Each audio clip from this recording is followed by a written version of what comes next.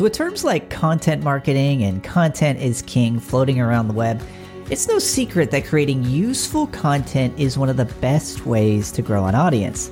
So in this episode, we'll talk about a different approach to content creation, specifically one that I will be applying and have been applying to the redesign of the Rightly & Company website. All this and more on The Rightly Show. It's the program that helps you start and grow a brand-centric online business through the fusion of form and function.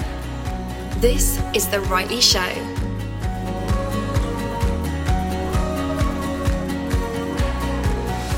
Hello and welcome to the program. My name is Thomas McGee and this is The Rightly Show.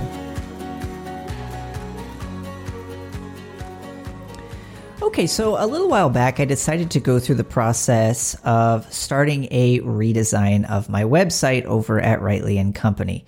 And so one of the reasons I decided to do this is because, well, there was a kind of a growing trend for me in particular in starting to actually create more regular content. First, it started out with videos. I started doing weekly videos over at Rightly TV, which again, you can find over at rightly.tv. And then, of course, this podcast, The Rightly Show.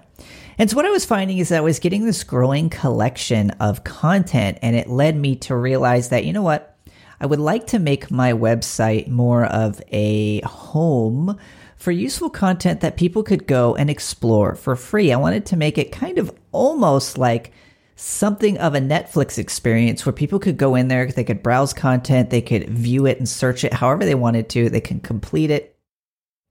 And so I thought it would be useful to kind of walk you through some of the thinking behind that new website, particularly if you are someone who currently or is planning on creating regular useful content for your readers. I've talked a lot in the past about how important doing something like this is, to delineate and to distinguish between those things that you give away for free and those things that you're going to charge for. And I think one of the best things that you can give away for free is information. There's going to be specific things that you want to charge for, those products and services that have either an overhead or requires of your personal time and effort and energy. Whereas something like information can be transmitted for free through a number of different mediums. Again, including some of the ones that I've talked about here or in episodes past. Those would include things like blog posts, they would include things like podcasts, as well as videos. So one of the challenges I think that a lot of people run into is, how do I actually present this content to my users, to my readers, to my audience? And I think a lot of people, particularly when they're starting with a blog, get a decent kind of average blog website and then kind of go from there. But the challenge that a lot of us don't really think through in particular is people who are visiting our sites for the first time or even repeat visitors. What is it that we are doing to make the process of them consuming our content easier? So that's what I wanted to tackle with the Rightly & Company website. And of course, some of the things that I wanted to share with you today, not only so you can go and use the Rightly & Company website and find the articles and resources there, but also so that you could keep these in mind as you are approaching perhaps a redesign of your own site moving forward. So let's first tackle what are some of the challenges that we have with a content style website, with a site that is meant to be a home for content. The first thing is that it's really easy to lose subscribers when they hit a page, what's known as a bounce, somebody who just hits the site, hits the front page, scrolls a little bit, and then leaves, right? So what are some things that we can keep people engaged? One of the other problems with most content-driven sites is that they are chronological. So when you hit the front page, what you're seeing isn't necessarily what's most relevant to a new person.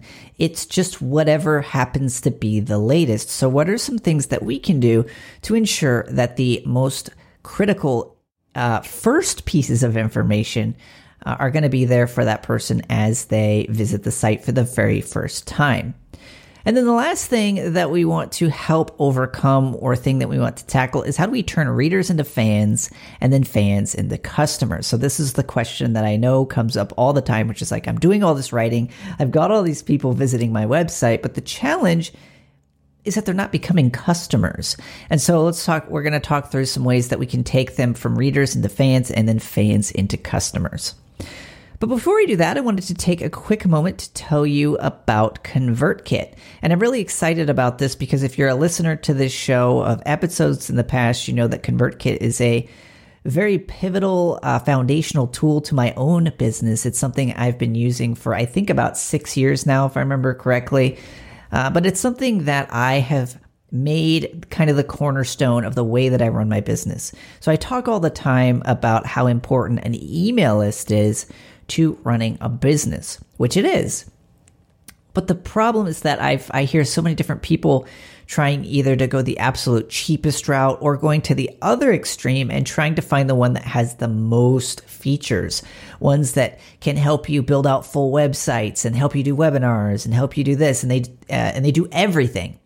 But when it comes to actually managing your email list and your subscribers, it's a nightmare because there's just too much packed in. It doesn't do anything well.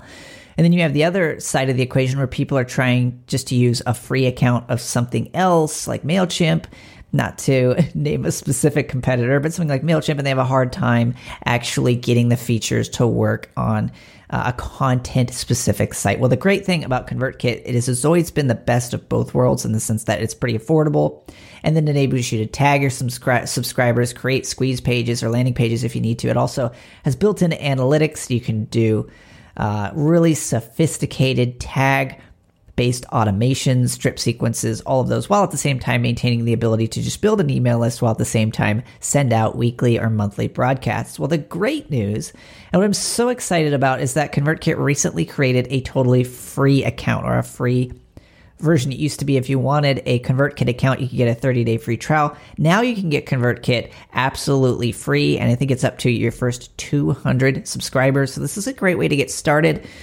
If you don't have a website at all, I'm going to highly recommend that you do this, which is to go create your free ConvertKit account, set up a landing page, and start building that email list today. So they've said in the past that if you want a giant oak tree in your yard, the best time to have planted it was 15 years ago. The second best time to have planted it is today. So get started with your free ConvertKit account. And if you'd like to sponsor the show, I do have a link for that. So just go to rightly.show/ConvertKit. Again, create your free account, start building your email list today. Head on over to ConvertKit.com. ConvertKit, rightly.show/ConvertKit. Again, that's rightly.show/ConvertKit. Have a question for the program? Call 844-RIGHTLY to record your question, and we would be happy to consider featuring it in a future episode. That's 844-744-4859 or 844-RIGHTLY.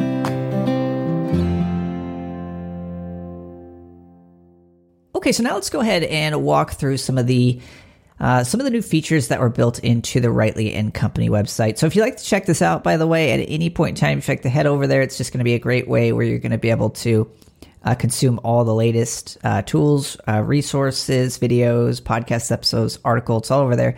And you just find those all over at rightly.co. Again, that's rightly.co. But the first thing that we want to do is we want to create content in a format that users want to consume. So this is, if you're taking notes, this would be kind of the first bullet point to jot down, which is that it's really important to make sure that it is, like I said, in a format that users want to consume. I think what a lot of people make the mistake of when they're first starting out is they say, you know what, I really like the format of doing a podcast. I'm just going to do a podcast. And I think it's okay, by the way, to start out with only one medium that you're using. I think that's totally fine. But I don't think that you should limit yourself to that. Once you get familiar and comfortable with creating a weekly podcast episode, I think at that point in time, you should start to consider, how do I tack onto that a weekly video? Or how do I tack onto that a weekly article or something like that? And then not doing what I see so many people doing, which is don't do this. It's where they've got like a podcast. And so then they create a YouTube channel and they just take the podcast episode and they put it on YouTube. And for the video, they just slap on the logo of whatever company or brand they're building. Like, don't do that. That's not what YouTube is for. YouTube is a video platform. So it's a place where people go to see something. If I wanted to listen to your podcast, I wouldn't go to YouTube to do it. It's not using the medium for what it is intended to be. And so the problem with doing that is later on, if you decide to actually start a legitimate YouTube channel where you're going to create content for YouTube, you're going to already have polluted that channel with a ton of what most could consider low quality content in that it's only audio on a video platform. In the same way, the reverse is also true. So if you've got a YouTube channel, don't think that you can just take that and cut the audio out of it and make it a podcast. If there's visual elements that are required for that audio to make sense, simply converting it from video to audio could have the same problem. I think you have a little bit of a better chance of that working, particularly if you're just creating a video where it's just, you looking at the camera and talking, perhaps changing angles on occasion. That would make sense. You could probably turn that into a podcast. But first and foremost, you want to make sure that whatever it is that you're doing it in such a way as to be specific to that particular medium. Okay, so specifically what I decided to do for Rightly & Company is to have more rare, but on occasion I will have articles on there, and then as well as audio and video.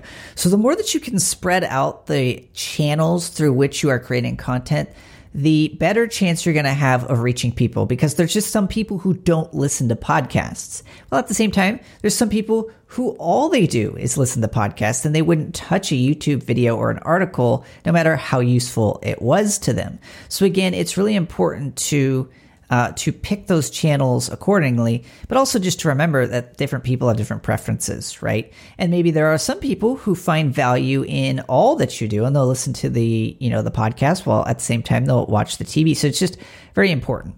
The other side to that equation is that there's just some types of content that are better for specific mediums. For example, video. So we'll use Rightly & Company as an example. Anything that's very visual in its core, like something that's a tutorial, a how-to, software review, how to stream, or how to create a webinar, or how to use specific types of software, or how to set up a DSLR as a webcam. Things that require a visual component in order to be useful lend themselves more towards a video, at which point, for me, those are the type of things I post on YouTube. Things that are more conceptual, things that need to be described or kind of fleshed out in a longer format, make more sense for audio. So those are the types of things that I'm bringing on The Rightly Show, the podcast in particular. So those are things to keep in mind. And the nice thing about articles, which I don't do nearly as many articles these days, but they can kind of bridge the gap between those two. You can have audio. Audio tends to be, since it's more long form, kind of almost a replication of an article, just kind of in a audible format. So things to keep in mind there. Then the other thing to consider is, how am I going to organize this content? Because I've talked a lot so far about medium, right? Video, audio, article, the kind of three main mediums.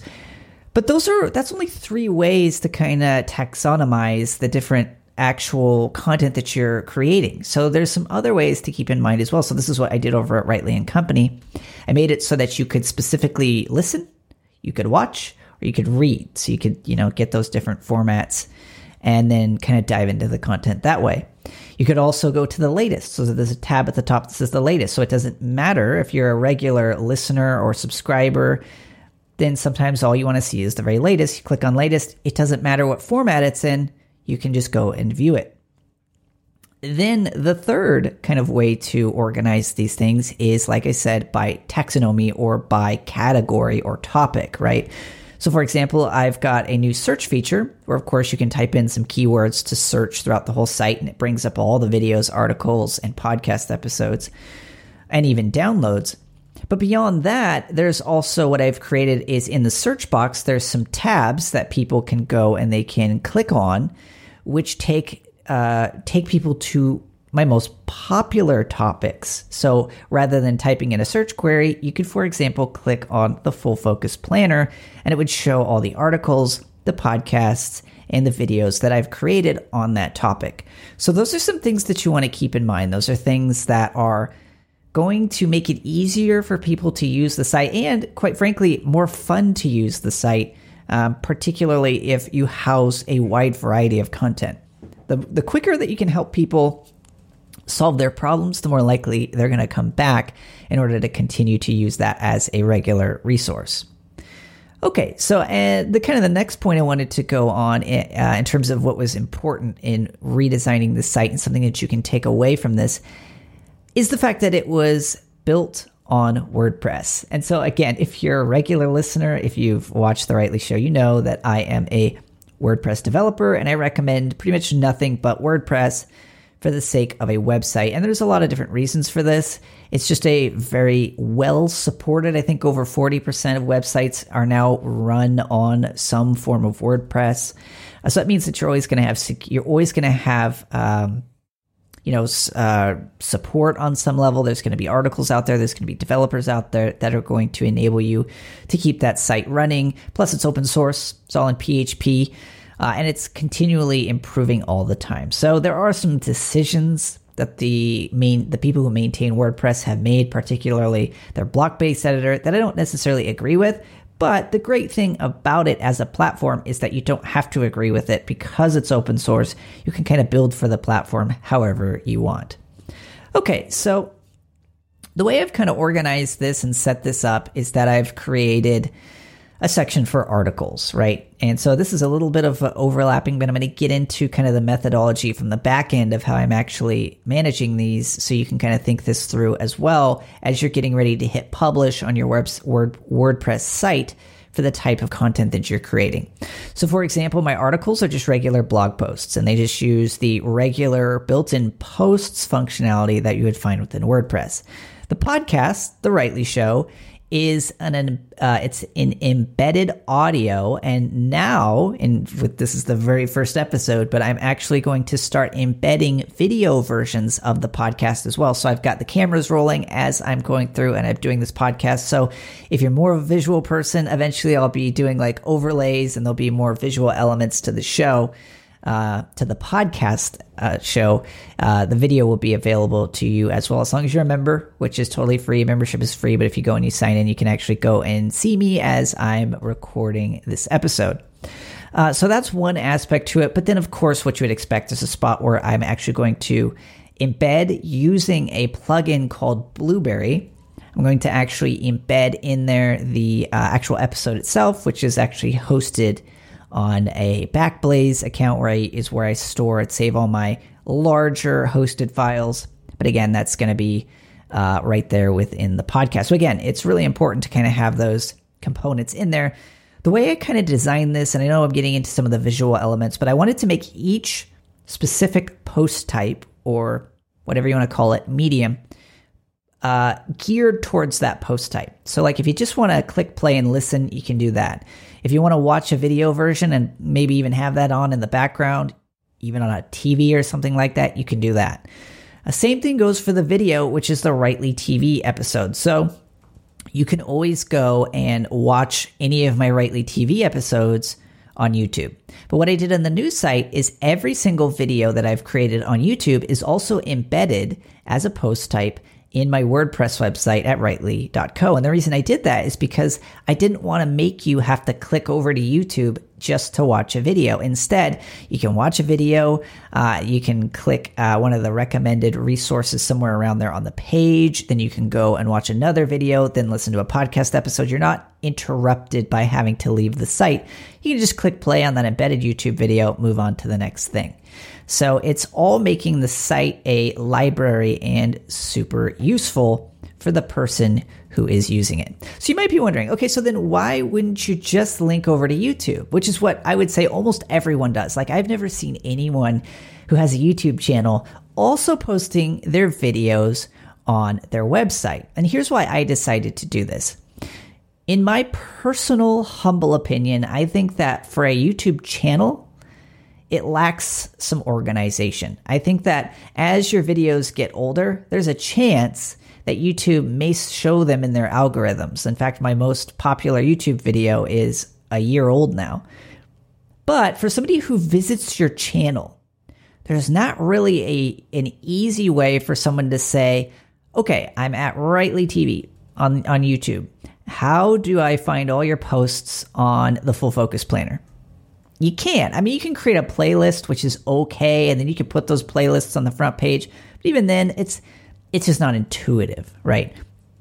So by adding all of my YouTube videos embedded as posts on my WordPress site, if somebody goes to the search bar and types Full Focus Planner, they're going to find all those videos, and they're going to find all the podcast episodes, and they're going to find all of the articles as well that I've written on them. So recency, one of the things I like to say is that recency isn't as important as relevancy, right?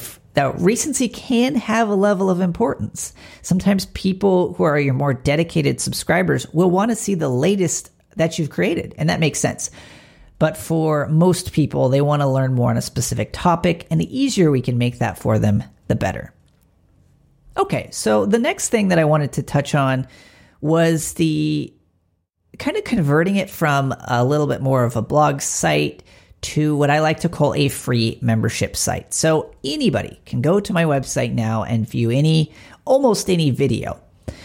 However, I also made it so that you can create a free account. So you might be wondering, okay, why would I go and create an account on your website just to view the content? So one, you don't have to create an account. However, if you do, what I wanted to do was add in some personalized customization features for the person who has an account. So again, don't have to create an account to view the content, but if you do, there's some added features. Number one, I made it so that people can bookmark content. So let's see, there's a video or a podcast episode. It's a little bit longer. I don't have time to watch that right now. You can bookmark it, and then you've got a list of curated bookmarks that you can always go through, and you can unbookmark things at any time. You can also upvote content. So if there's a podcast episode that you liked in particular, you can click that little thumbs up button on the website, and I'm going to be paying attention to what people are upvoting so I know what I can make for you in the future. So you can bookmark and upvote content.